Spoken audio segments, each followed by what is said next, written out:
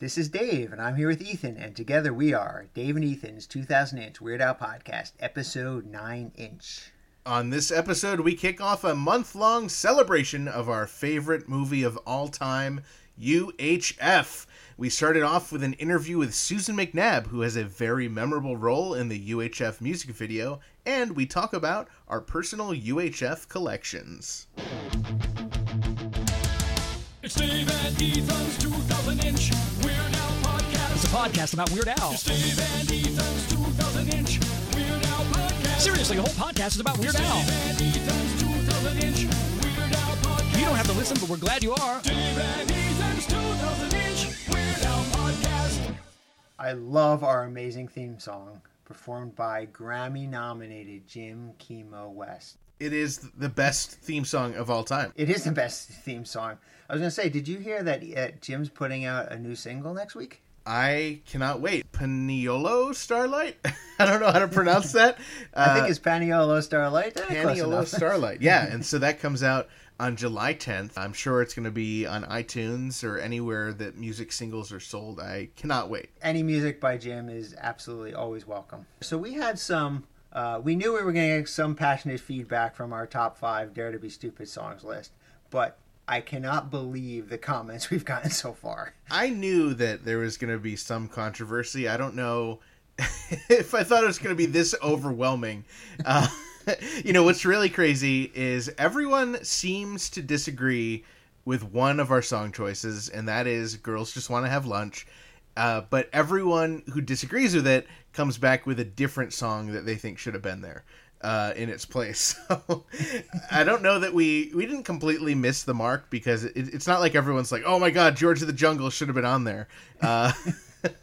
Everyone has their own opinion. So I think what that means, Dave, is we at least got 4 really right. And that 5th one is just kind of a wild card. Well, you know what? I stand by our list. I think it's good. I will admit I'm getting some flack at home because I did not include Dare to Be Stupid on my list. And I'm also hearing about how Slime Creatures was severely missing from our list too. But, I stand by our list. I think we did a good list. Every song, Slime Creatures or... I Want a New Duck, any of those, they're great songs. And I hope people know that we're not saying they are not great songs by not including them in our top 5. It's just we had to pick. We only had so much time. There's only 5. We had to get down to 5. So, of course, if you don't know what we're talking about, if you haven't heard our list yet, you can listen on episode 8-inch. And we want to hear your feedback, and you can do that by sending it to us on Twitter, Instagram, Facebook, at 2000-inch. And even on Facebook, we have a Facebook group, and you can join it, and other fans and you can talk, and I guess it's a little bit more private than just tweeting it out on your Instagram. I don't know. I don't fully understand it, but we made it. And... To show you that we're really keeping up with the times, we have a brand new way to do feedback, because Dave and I were talking, people can leave messages, but you leave a message on Facebook or Instagram as a comment, we read it, and we get a chuckle out of it, or we enjoy and respond to it, but there's no way for the listening audience to hear it necessarily. I mean, they could go and they could read it and search for it. So we thought there needed to be a way for people to leave us voicemail messages. And what better way to do it than a 24/7 audio inbox that you can call right from your cell phone. You can tell us what you agree with, disagree with on our top 5 list. Let us know what's on your mind. You got a funny Weird Al story. Just want to tell us hi. Get your pens out. We made it super easy, but get your pens out. The number is, Dave, can we have a drum roll, please? Sure. It is 347 spatula. It's honest to God an actual phone number, 347-772-8852, and that spells 347 spatula, and you can call it and you can leave us messages, and maybe we'll play them on the air. Yeah, again, we want to hear from you. That is just so cool. That number again, 347 spatula. And we'll put that up on our social media and our website too. But definitely feel free to call it anytime you've got something you want to tell us. And maybe even if someone goes to a Weird Al show that we're not at, or even if we are at it, call in and give us a quick review. We'd love to hear it, and maybe we can even put them in one of our bonus episodes. Yeah, who knows? You may hear yourself on a future episode. Well, let's get down to UHF. Yes. Can you believe it? 30 years ago, our favorite movie, UHF, made its theatrical debut. Do you know where I was 30 years ago, Dave? Yes, I do. You were not born yet. You rub that in all the time. So this movie's older than you, Ethan. It is. It's still your favorite movie, though, right? It is, yeah. I was born knowing my favorite movie. So you were born and you had to live for a while before you got to see your favorite movie. I was born and it was already in the universe. Yeah, I had to wait almost 15 years before I had a favorite movie. If you can believe that. Yeah, so this movie was released July 21st, 1989. And in the 30 years since its release, it's become a huge cult classic. And really a rite of passage for any Weird Al fan to watch. I mean, it's a great family movie. And I mean, yes, technically it's rated PG-13, but it kind of got that rating back when the whole rating system was new and they were being really conservative with their ratings. If you kind of compare it to today's standards, it should easily get a PG. It's great for family nights, and it's insanely funny. I don't even I'm just like, as you said, it's a PG-13. I don't think I ever realized that, because there's really nothing PG-13 about it. There's no swearing. I mean, someone gets staples in their face, but that's I mean, there's not even blood. That's so crazy. I can't think of a reason why. Yeah, I mean, I think it got the rating because of the whole scene with Emo Phillips and the thumb, and also the fact that there was some implied animal abuse with the poodles flying out the window and the turtle being stuck on the ceiling. That's true. So yes, but they're all done humorously and they're fun, and I don't think people are going home and throwing poodles out a window, So we'll hope not. we do not condone throwing poodles out a window. I just want to put that out there. I can't. Yeah, I mean, I really cannot believe it's 30 years. I mean, not being 30, still, it's hard to believe that UHF's been around as long as it has. I'm excited to celebrate UHF. I mean, I think you and I would be happy to celebrate UHF at any time, but being that it is literally a 30-year anniversary right when we're starting the podcast, it's so great. So we are dedicating the whole month to UHF. We are going to be talking to the guy who wrote the score to the film, John Dupre. He also did the Teenage Mutant Ninja Turtles, and he did a lot of stuff with Monty Python. And we're also talking to, among others, David Bowe, who of course plays Bob and Bobo the Clown. We've got some really cool interviews coming up this month. And don't forget Susan McNabb, who we talked to later in this episode. I am so excited to talk to her. I'm so excited for everyone to hear the great interview we had with her. But first, Dave, I think we should talk about we talk about being collectors, and we have huge collections, and let's talk about some of our cool UHF related things. Oh, I get to talk about my collection. This is so great. This is like the moment I've been waiting for all the entire podcast since episode 1 inch. I'm gonna nerd out so much over this. This is gonna be great. I was thinking, we've got a whole month to talk about UHF stuff. Let's just talk about actual film related things. So we'll leave out the album and the singles. We'll just talk UHF, the home releases and promotional items for the releases. So okay, that should narrow it down to about 2-3 hours. Well, I think when it comes to the actual physical releases of UHF, for me, I don't know where it started. I mean, obviously you got to see it before I did, but I wanted to see it. I became a fan of Weird Al, and I heard he had the movie, and this was before Netflix, so I ended up tracking down a VHS copy on eBay, and it's so funny because I got it, and they had put labels on top of it covering what it was. I think the person was getting ready to record over it, like just to use it as a blank tape. But luckily, like, someone got some sense. Was like, oh, actually, maybe I can get $5 for this on eBay. And then I got it, and then, you know, wore it out watching it a million times as a kid. But VHS UHF was the first way I ever saw it or owned it. Yeah, it's funny that you say that because VHS was also the first way, believe it or not, that I actually saw it. I never saw it in the theater just because it was in and out so fast. Right. I didn't get a chance to Right. get there, and there were so many other blockbusters that year.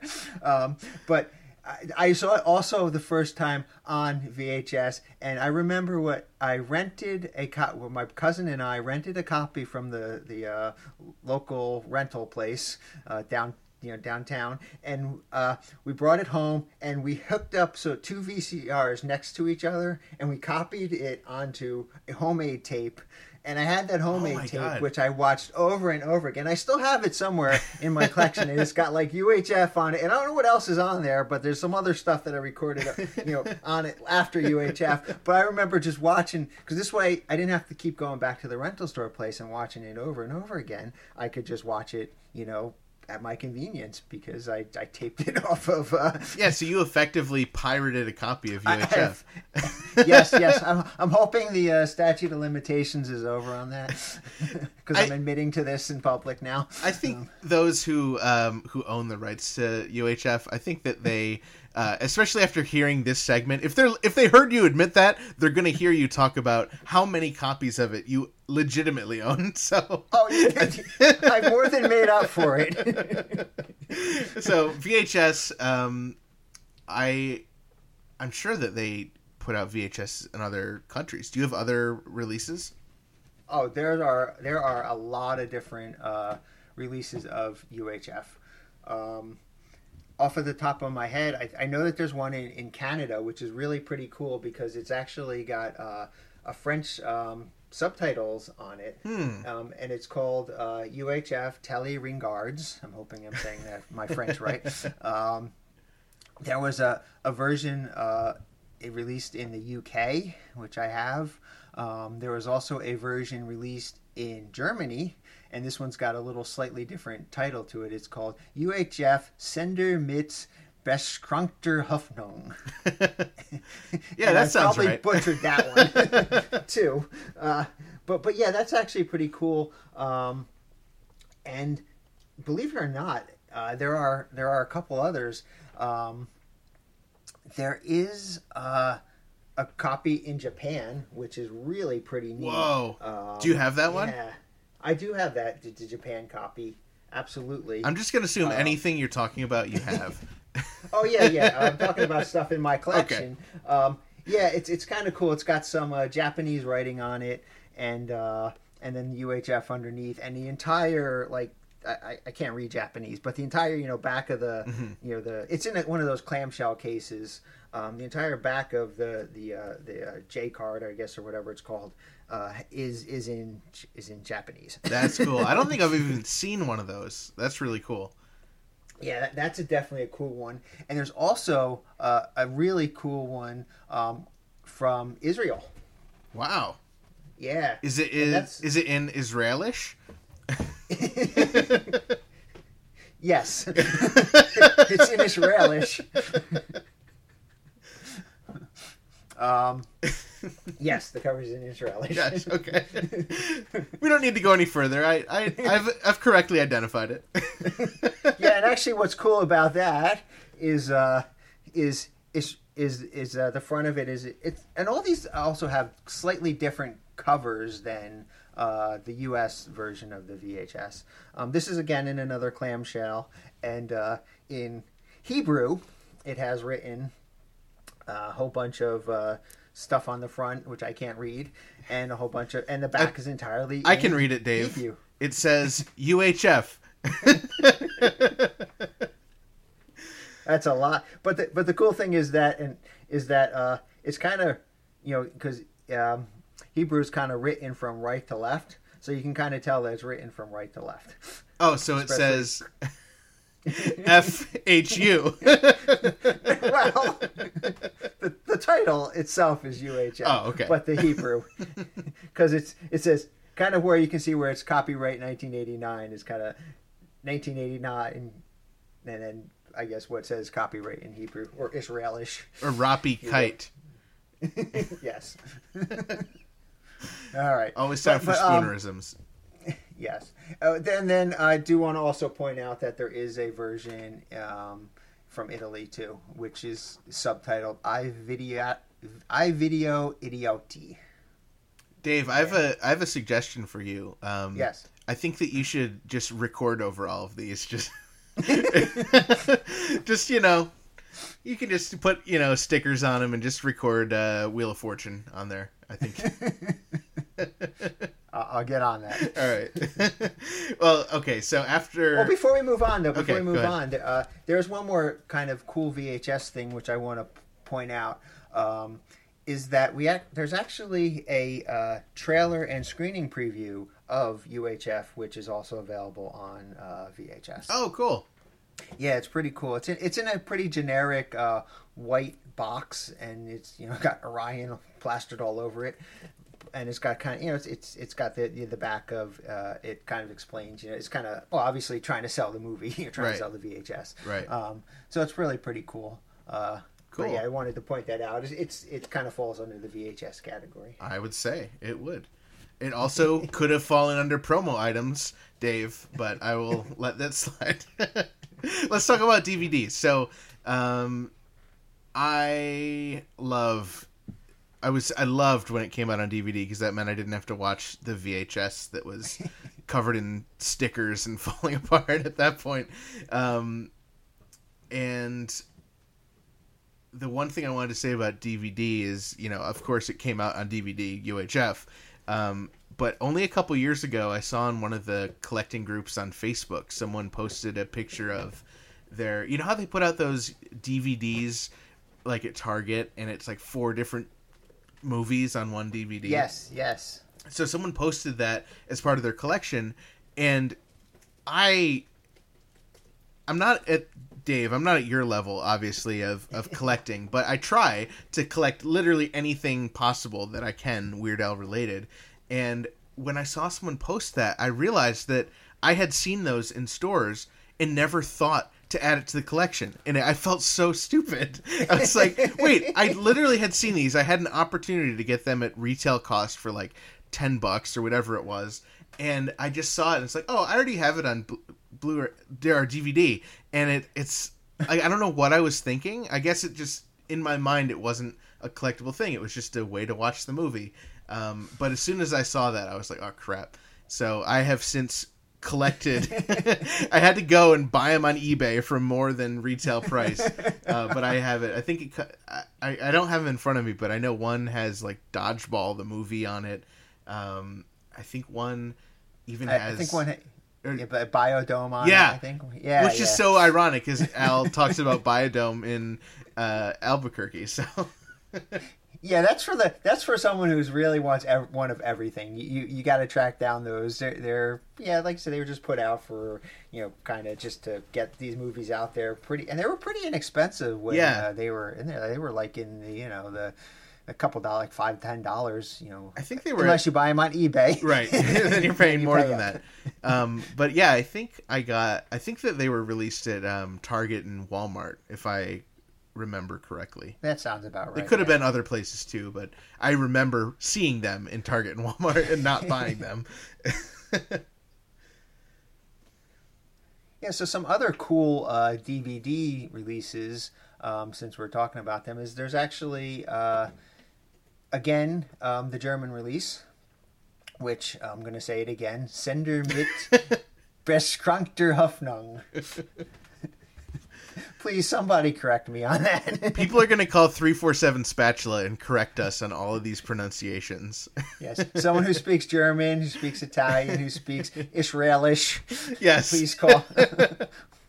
please call and correct us on our pronunciations. And then, of course, there is also an Italian version of the DVD, which is iVideo.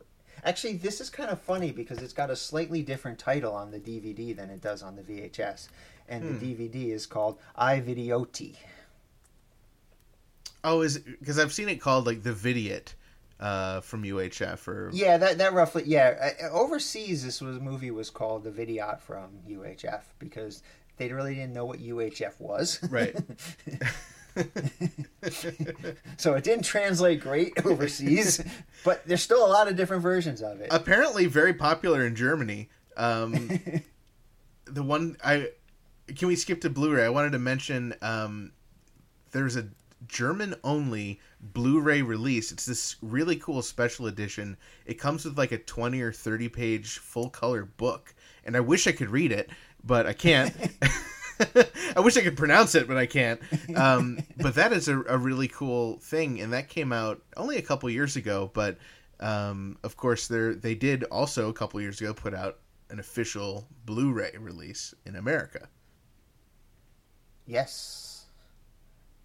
The 25th anniversary edition was released on Blu-ray. That's 5 years ago. Oh, yeah, that's easy to do. That's easy math to figure out.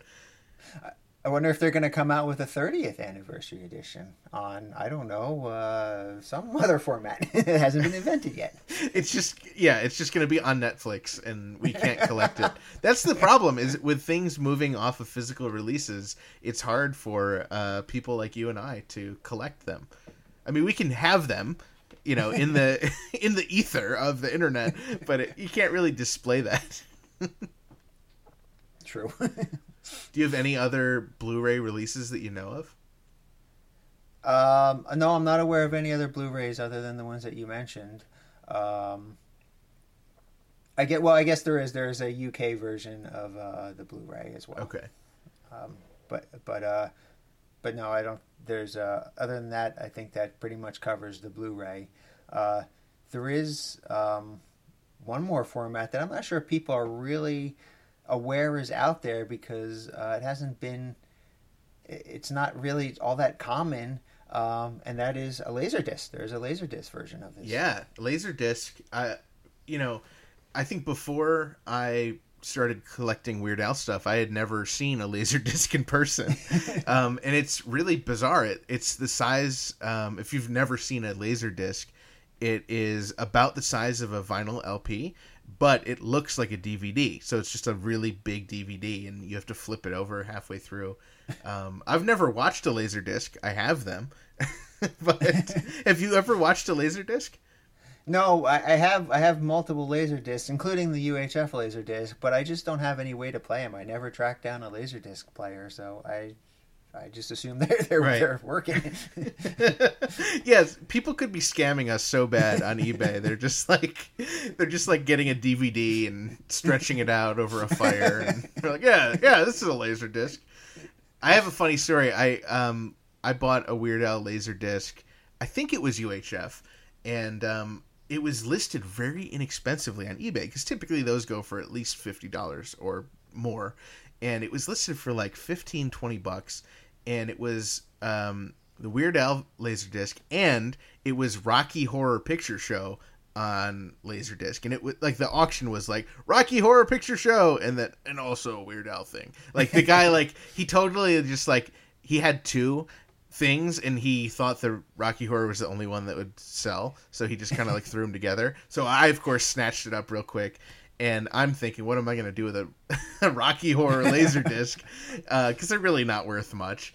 So I had sent it to my work, and I used to work at a theater, and so it was just at my desk. I didn't really know what to do with it. I figured I could give it away at, we did cult movie screenings. So then a few months go by, and we have Barry Bostwick in the theater with a screening of Rocky Horror, and we're at the meet and greet. And he goes, hey, if anyone has anything, I'd be happy to sign it before I head out. And then I remembered I have Rocky Horror Laserdisc on my desk. So I ran and got it. And it just a crazy fluke. This random free thing I had with a Weird Al purchase, I actually got to have signed by one of the stars of the film. So that was kind of cool. Not completely Al related, but kind of apropos for our conversation. Very cool. Yeah. So VHS, DVD, Blu-ray, Laserdisc. That is not all of them. No, you're missing one. Now, this one, I would be surprised if very many people have this at all. But there actually was a Betamax release of UHF. So crazy. And yes, I have it. And no, I do not have a Betamax player, so I have not watched it. Yeah, it's kind of cool. For a while back, when VHS and Betamax first came out, they were really kind of competing each other for the market. And I guess VHS is the one that caught on. But some people really kind of stuck with the Betamax and insisted on that. So they put out movies for Betamax for a while. And we're fortunate enough to get one, UHF. Basically, the cover looks exactly the same as the VHS cover, the US one, except it's got a sticker on it that says Beta. And in the inside of the actual box itself, there's a little divider which is sized down to fit the Beta, because the Beta Max is smaller than so the it's actual VHS. Yeah. So the box is the same VHS box. They just stuck a divider in, is what you're saying? Pretty much. Oh, that's interesting. Yeah, I definitely want to get one of those. I don't think I've ever even seen one. You're gonna have to show me. That's a really cool item to have. Yeah, definitely. Now you just need it in Israelish, and as far as I know, that one was only released in the U.S. Okay. So there is no Sender mit Bestrangter Hoffnung version on Betamax that I'm aware of. I wanted to talk about a couple like promotional items that we have. So the first one I want to talk about is, I remember a few years ago, I searched something odd on eBay. Like sometimes I won't just type in Weird Al, I'll type in some weird combination of that. And I found this guy who was selling German UHF lobby cards, and it were only a couple bucks, and I bought it immediately because it was so cool. It's like the very vibrant artwork, and I think they came in sheets of 9, and then at the movie theater in Germany they would separate them, put them in a stack, and people could pick them up when they're going to see other movies, and it kind of would promote UHF. There's like I assume a synopsis on the back. It's really cool. So I got one. I was like, wow, this is really great. And I'm starting to think like, it's perforated. I wonder if I could eventually get all 9 in the sheet and frame it or something. And as luck would have it, like after I get it in the mail the next day, the same guy put another one on eBay. So I immediately I wrote to him. I'm like, dude, I don't know how many of these you have. I will take all of them. And he sold me all of them. Oh, wow. And I probably have like 6 or 7 of them. And then I remember a few years later, the same guy, he found another one, put it up on eBay. He forgot about me, and I bought it. So Ethan's got the market cornered on German That's UHF right. lobby cards. And I think I eventually, I don't know if I gave one to you. I definitely gave one to Bermuda at some point because he said he didn't have it, and I wanted it to be in the official collection. So I don't have the full 9, but I'm happy to part with them for super collectors, of course. Yeah, I think I have 1 or 2 of those myself, and they're really cool. They're kind of just this little paper piece that doesn't take up a lot of room at all in your collection. So and it's really good to get framed because it's so small, and like you said, it doesn't take up a lot of space. Yeah. I think I've had Al sign one, and it's just a cool little thing. Good for a desk. Yeah, there is since we're on the promo items, and I had already mentioned the UHF trailer on VHS. Yeah. There's one more thing I do want to mention is that I'm considering this a promo item, even though I guess it really isn't. Is that there was a 35 millimeter trailer of UHF, which if you search hard enough for, you can still track down copies every once in a while. They're basically when you go to the movies and they have the previews, Right. and before everything was digital, they had everything printed out on 35 millimeter, and they would kind of spool up a few of these before whatever the movie was, and this is the one to kind of promote UHF, and it's really pretty cool, and one of my favorite items in my collection. Have you unrolled it, like, to look at the frames? I've unrolled it enough to look to see that it is actually Okay. UHF. You haven't, like, no. digitally scanned each and every frame and recreated it on the computer? You haven't done that? No, but I'm sure somebody has. If anyone wants to do that, give us a call. 347 Spatula. I'm just kidding. So another cool thing, and do you know the story behind the glasses? Yeah, actually, there are glasses that were made for UHF, and they were just put out as a promotional item. And there was a whole bunch of other little promotional items that they had, like little maybe stickers or postcards or things like that. But these glasses seemed to be really popular, and they were kind of given out at the debut of the movie, as it made to each theater, and I guess they were just given out for the theaters to do with what they wanted with. And they're basically they're made to look like 3D glasses. They're not really 3D. Yeah, it's just it's like a dark lens. Yeah, like a dark lens. You can't use it to look at any clips or anything like that. Believe us, we've tried. We are blind. They're not rated for eclipse. Or they're not even really relate. I wouldn't even use them as sunglasses, but they're basically paper glasses with, like I said, a little darkened piece of plastic for the over the eyes, and they're meant to be kind of worn a couple times and discarded or whatever. But they are pretty cool. They come in they come in 4 different colors. Well, so they do come in 4, but a funny story about that. I remember the first ones I had were pink, or at least I saw them on eBay in pink, and so I only knew of the pink ones. And I mean, the poster and the artwork for UHF is kind of pink, so it made sense to have pink. But then I remember someone was selling green, pink, and yellow on eBay, and Yes. I needed them. I decided I needed them, but they were selling multiples. So, Dave, this was a couple years ago. We teamed up, and we decided that instead of bidding against each other, that we would work together and split them up. So we did that, and we thought we had the whole set until Squeezebox came out. And I think you're the one who noticed this before I did. Yeah, well, right. The 3 different colors were the green, the pink, and the yellow. And we had a whole bunch of them. We split them up between myself, Ethan, and a friend of ours, Amanda. Split them up, and I still have a bunch of them left.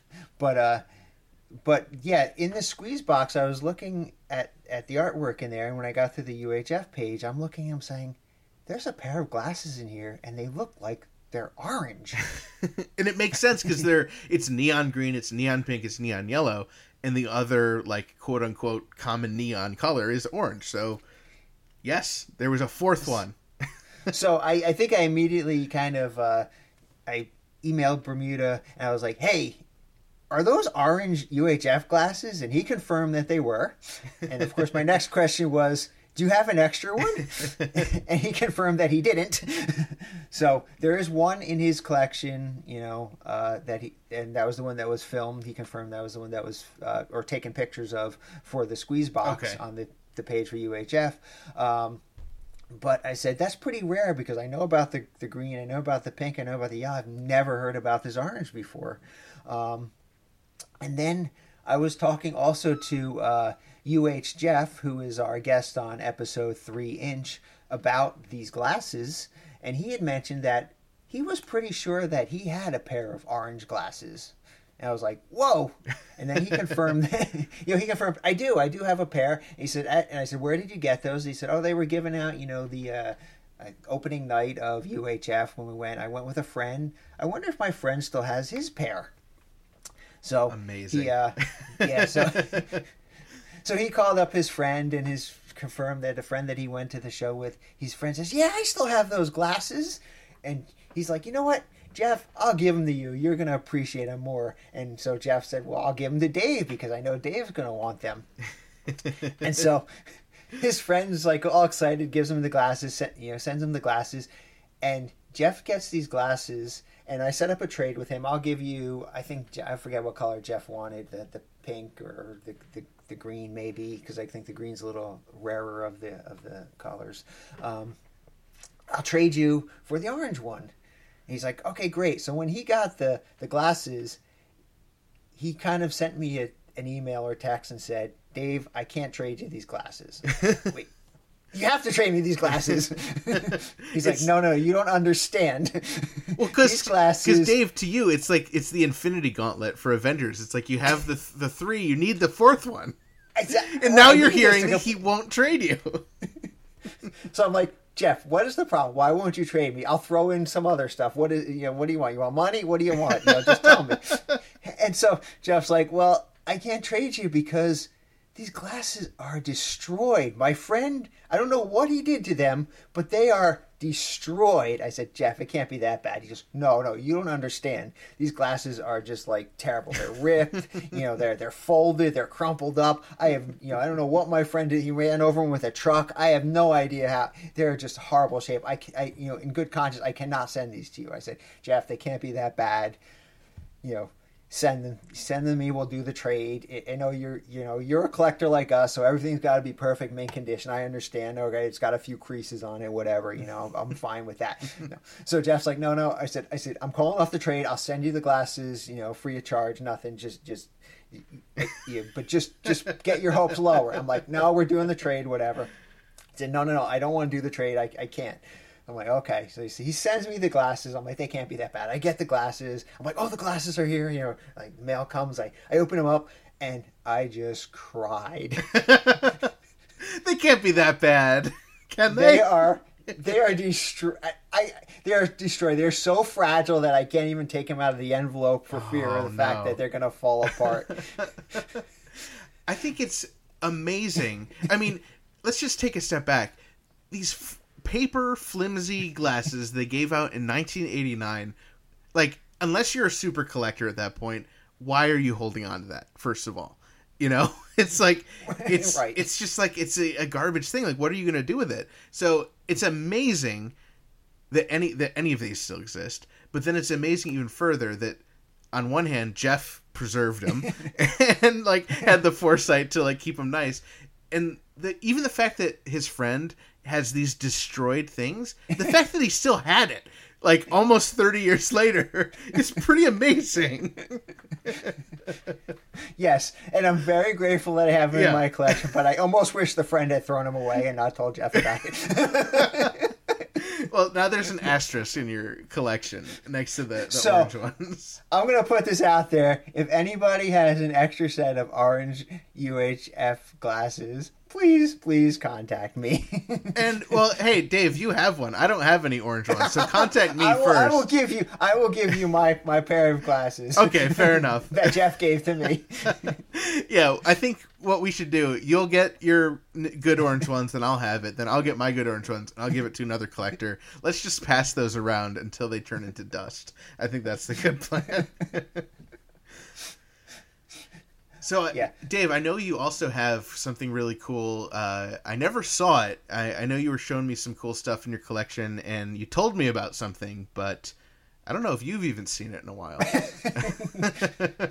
No. So what happened was, again, as they're promoting this movie, they're sending stuff out to the theaters that, things like the lobby cards, the promotional glasses, and that kind of stuff.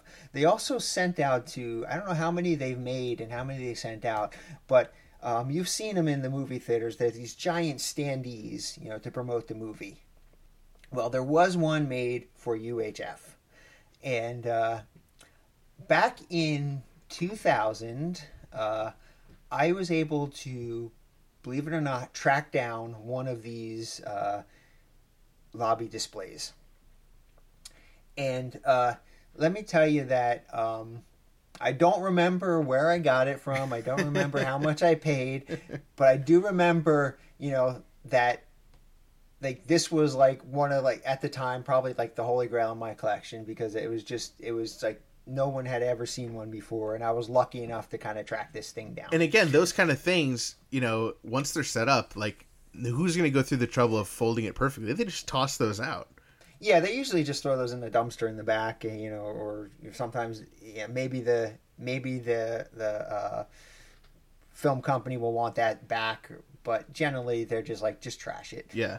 So the fact that the one that I have was used, you know, in a movie, used in a movie theater, but the fact that then somebody had the foresight to kind of save that, you know, and preserve it at least until the year 2000 when they decided to get rid of it, what was like is amazing in itself.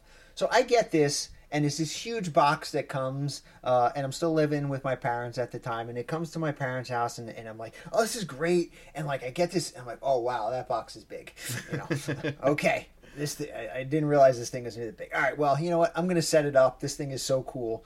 So I kind of, you know, find room in my parents' dining room, and I lay everything out on the floor, and it's like it's a puzzle to put this thing together. So I'm putting this thing together. It's so many different pieces, and I build this thing, and it is huge. And I'm like, all right. So I think I took a few pictures of it, and I said, all right, I'm putting this back in the box, and I've never opened it up again since. I don't blame you. I mean, where are you going to put that? So yes, I still have it in my collection. It's still in the original box it was shipped in. And so, yeah, there's a reason why you didn't see it when you were over here. So I would love to set it up again sometime and take better pictures of it. That would, yeah. But it's definitely, unless I decide to put an extra wing on my house to house my Weird Al collection, there's just no room for it. I think that people should start sending us money, and we will start the Dave and Ethan's 2,000-inch Weird Al museum, and we will set up that. Yeah, that's all. That's all we're going to put in there, unfortunately. That's all it's going to fit. It's going to be a very small museum. It's going to be a shed behind Dave's house. And you can come and take your picture with it. Wish you were here. Love postcards. Postcards and miniature standees. Yes. And window decals and anything else they'll sell us. Yeah. All right. Well, Ethan, there's so much more we could talk about the movie UHF. I think we've covered quite a bit on the film. Maybe later on this month we'll cover a little bit on the CD, the cassettes, the singles, and everything else that we haven't covered yet. But coming up next, we talk to Susan McNabb. I am very excited to welcome a very special guest to the program. She was in the UHF music video. Please welcome Susan McNabb. How's it going, Susan? Hi, great. It's great to be here. What an excellent credit to have. Well, thank you. Who knew this would happen 30 years later? You'd want to talk to me about this. It's fabulous. Are we the first people to want to talk to you about the UHF appearance?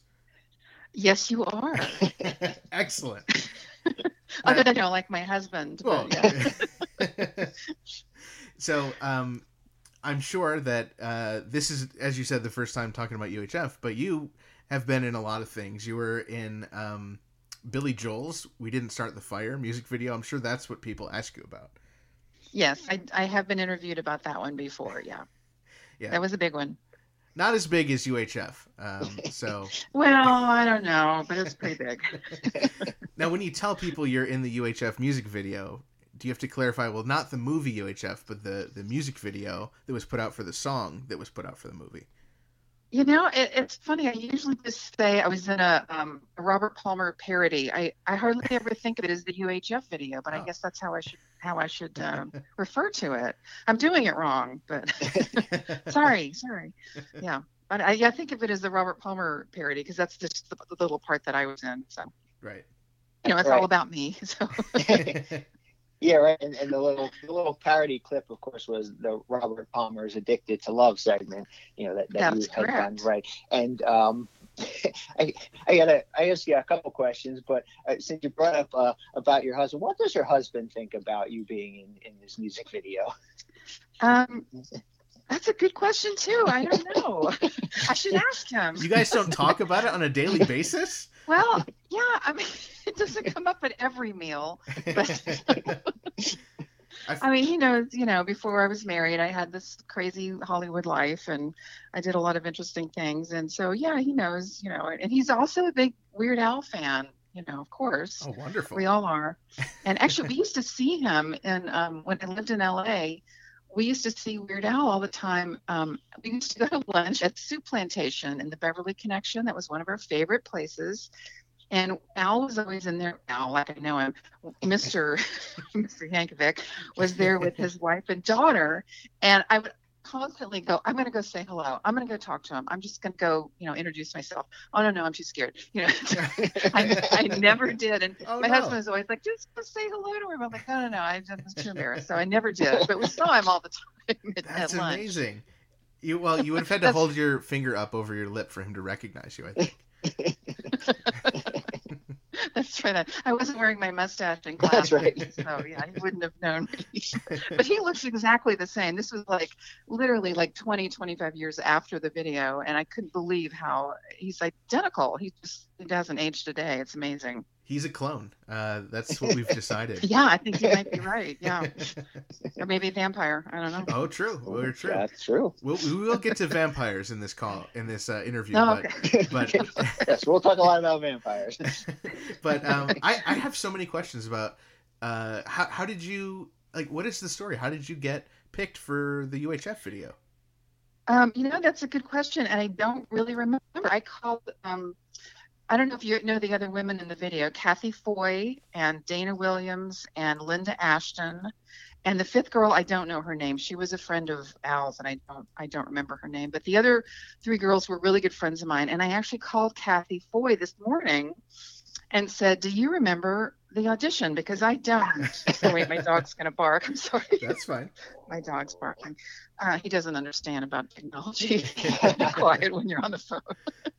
But anyway, so Kathy didn't remember either. And I looked in you're not going to believe this, but I saved all of my day runners from my calendars from when I was living in LA. No way. Oh yeah, I have them all. And it's amazing what little details that you can pull out that you don't necessarily remember, but that you can have access to if you kept all of your calendars like I did. So I looked it up, and it was on June 21st, 1989. That's the day that we shot it. And as far as I can tell, the audition was on the 15th. The audition says, my notes for the audition say, it's this Prince music video, Robert Palmer type. And I thought, that's got to be it, because it was a few days before the shoot, and I asked Kathy, she was like, yeah, that sounds about right. And I could see where you would get the agents and the casting people would get the Prince thing mixed up with, right, because there was a Prince segment in there. Yep. So anyway, so that's apparently I auditioned for it, but I don't really remember the details of the audition. But we all booked it. We were all very excited to book it, of course. And we went to work. We got paid $200. Again, this is all in my notes. Wow. These are amazing and notes. I know, it even says it was 12:30 to 5:30, and it says, after 5 hours, call Steve. Steve was my agent.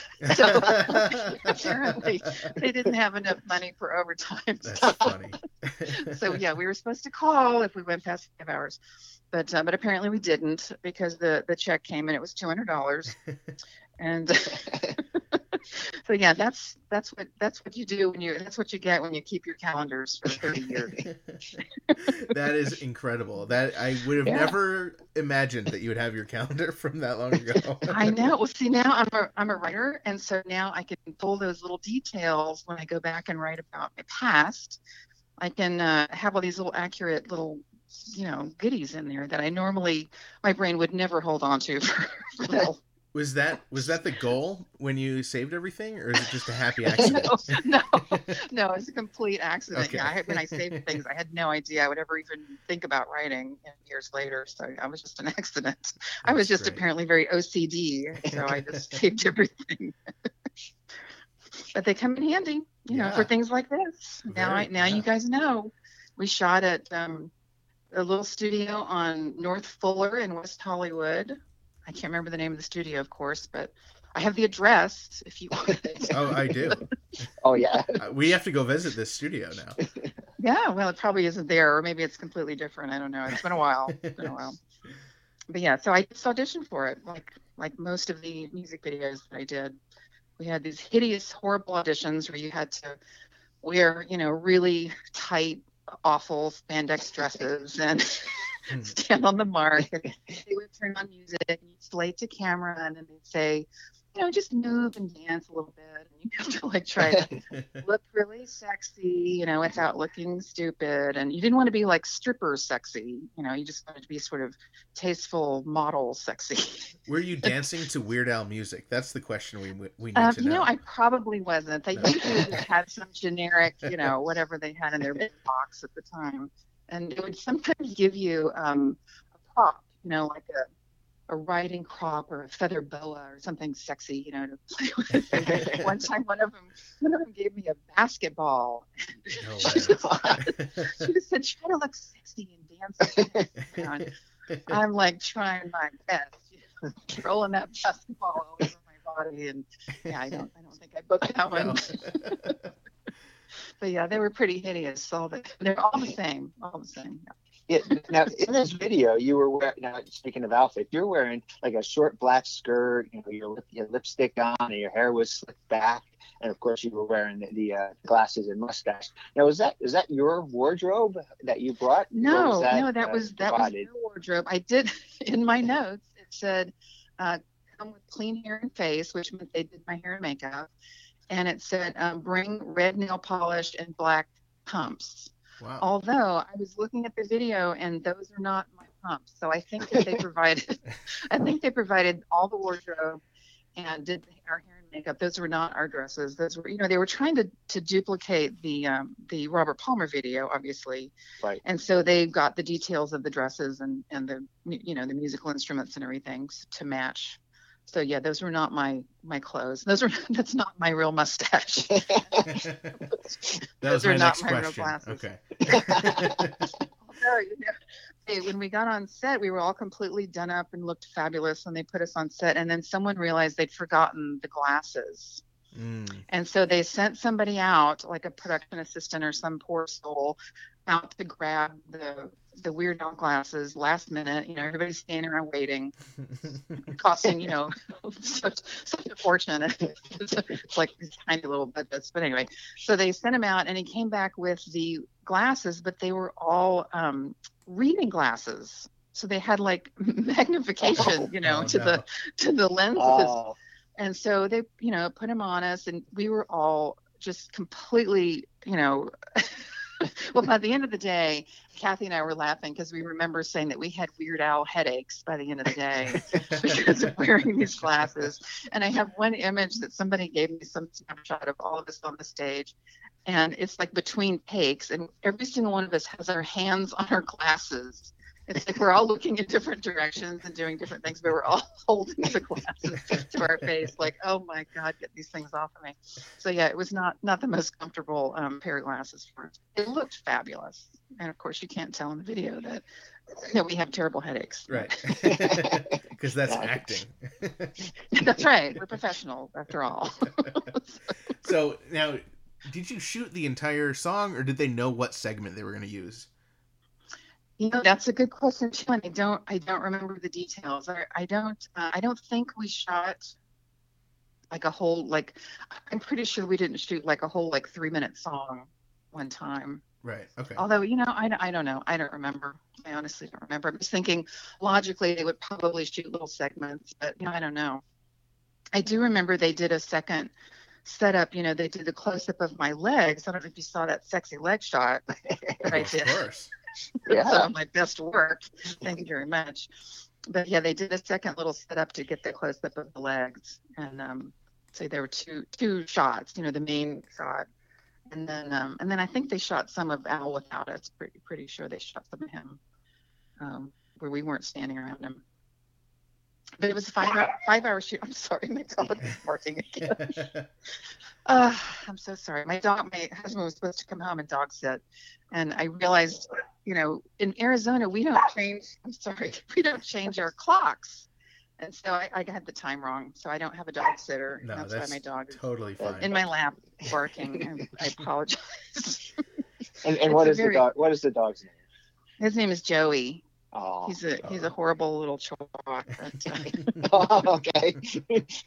No more explanation needed. Yeah, you know the story there. So Susan, how did you become the main? I mean, when you watch the video, you're the main person.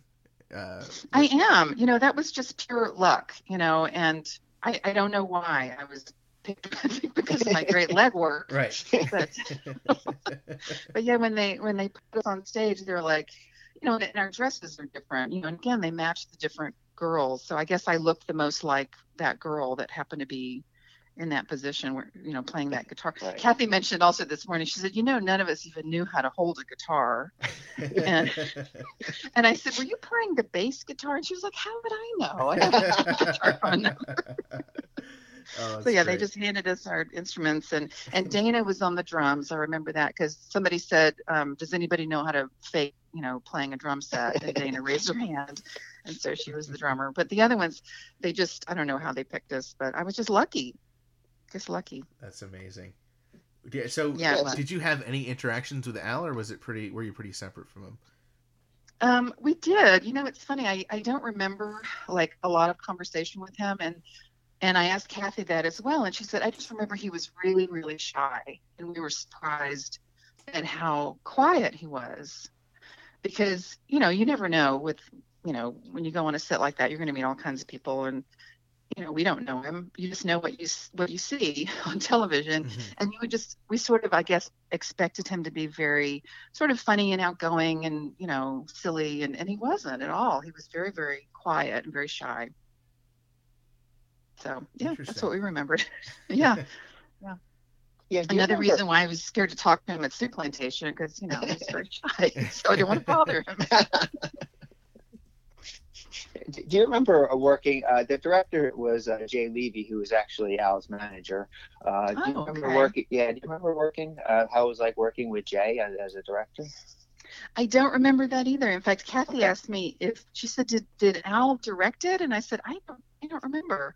And she said, I remember, she remembered Al giving us direction via someone else. So obviously there was a director. So Al was, we were standing right beside him. And he's like, would you tell her to, and so obviously there was some other person directing, but yeah, I don't remember specifically meeting with him. I'm sure I did. I'm sure he was at the, there all day. You're talking to us. I don't really remember the specifics. But it's been a while. Yeah, that was right about the time that Al started really taking a big interest in directing. So I'm happy to hear that you said that he was doing most of the directing himself, probably. That's what Kathy remembered. Yeah. I want to talk a little bit about these vampires that we hinted at. Oh. So I think at this time, Susan, if you could put Suki McMinn on. Yes, well, here she is now. Oh, hi, Suki. So for those, the uninitiated, Susan, when you write fiction, so you're a writer in addition to being in a Weird Al video. There's That's more right. to you than just Weird Al video. That's right. Well, there is now, So. You've written a series of vampire novels, and you do this under a pseudonym, Suki McMinn.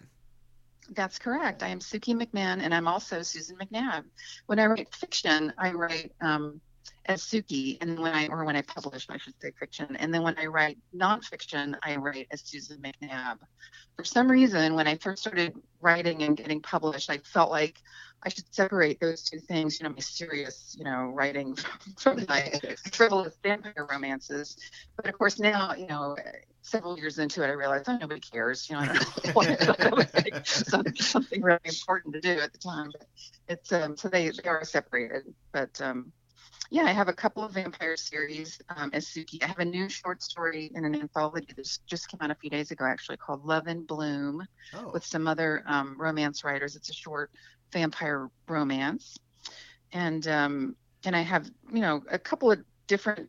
I used to write a ton of fan fiction, and so and I was Suki then, and so when I went to choose my pen name as a fiction writer, I just thought I'll keep Suki because all these fan fiction readers knew me as Suki. mhm. And then I just used my husband's last name is McMinn. And so I just used his name because you can imagine why I didn't hyphenate because my name would be Susan McNabb McMinn. And so I thought I'll just, instead of using both names together, I'll be two different people. And so I use his name for my fiction. Oh, And then that's as great. Susan McNabb, I write nonfiction. So tell us about the nonfiction. Well, I used to be a newspaper columnist. That was like my serious grown-up job when I lived in North Carolina, and now I write about my life in Hollywood. And I have a book right now that I'm shopping to publishers that's called The Opposite of Famous, and it's about how I got into the business. I worked in Hollywood and worked in the business for 29 years, Wow. and so that's a pretty long time to be in that profession and in that town.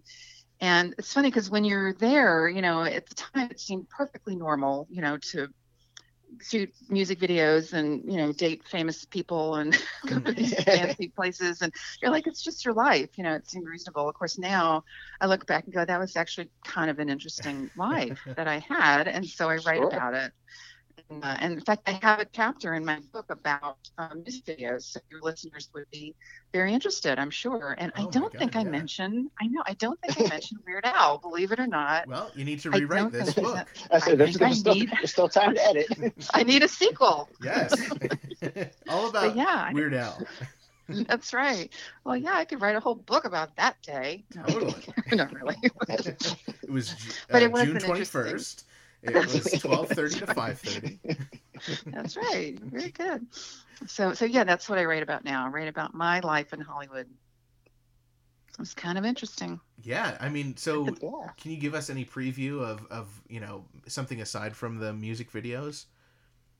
Yeah, I mean, every chapter is about a different aspect of my life. I did fashion shows, I did print work, I did commercials, I did a lot of extra work on film sets and television and commercials. I worked for Elvira for 17 years. I was her I read that. stand-in and I was her stand-in and her photo double, and then later her road manager.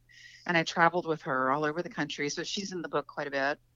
I dated Jerry Seinfeld for 8 years, and so he's in the book a little bit. Cool. And yeah, so I had a lot of little jobs on the side, which a lot of people in Hollywood do. And at the time, they were just, sort of meaningless, annoying things I had to do for money. But now I look back and go, they were pretty interesting too. That I taught acting for 7 years. I worked at a commercial production company.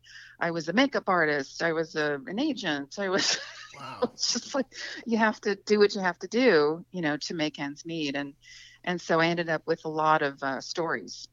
I worked with a lot of interesting people. I obviously had interesting people in my personal life, especially when I was with Jerry, because I met all these, great comedians and so yeah, that's what I write about. Wow. Well, I really can't wait to read this book. So when it's coming Well, out, thanks. please let us know. We'd love to have you back on Well, to thanks, talk I about it will. more.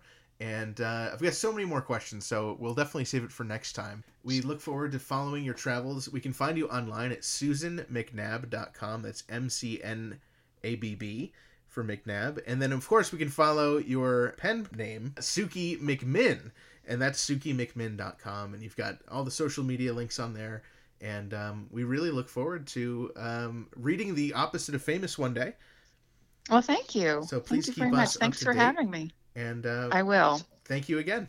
Dave, I really want to thank Susan, Joey, of course, all of our listeners. I want to thank you and I for having obsessive collections that we can talk about for endless amounts of time. You can check out our podcast on Twitter, Instagram, Facebook. It's at 2000inch and 2000inch.com. And don't forget to call us at 347-SPATULA. That's 347-772-8852. But really, you just need to remember spatula. 347-SPATULA. And let us know what you thought of this episode. And, wait, what? Frank's telling me we already have a caller. Frank, cue that one up. Hey, Dave, Ethan, it's Kenneth. Just wanted to thank you both so much for doing this podcast. It has just brought so much meaning to my boring, miserable life. I'm much happier now, and it's just because of you two. Thank you. Thank you so much. Wow, thanks, Kenneth. Such kind words. You're awesome. Again, that number is 347-SPATULA. We want to hear from you. If you like this podcast, please subscribe. It means a lot to us. We're on Spotify, iTunes, and even Google Play, as well as anywhere else you can listen to podcasts. And this week, we are back on the road. Technically, it's my first Weird Al show of the year of the Strings Attached tour. I'm so excited. So together, Dave, you and I, we are seeing Al in Cleveland on the 6th. We're seeing him in Pittsburgh on July 7th.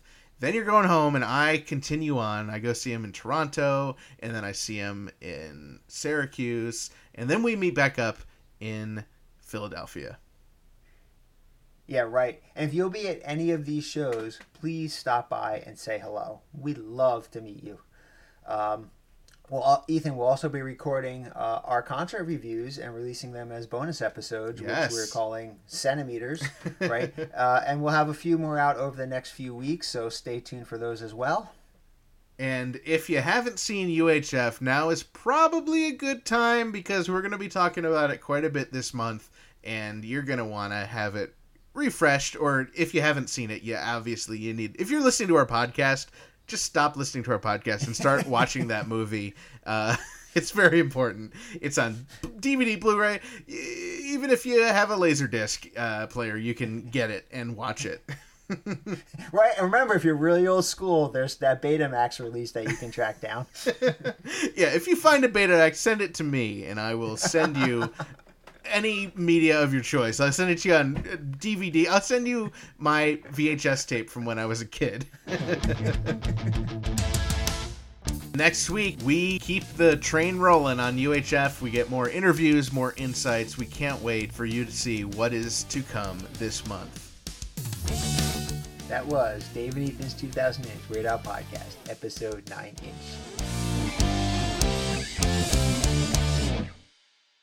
That's not my real mustache.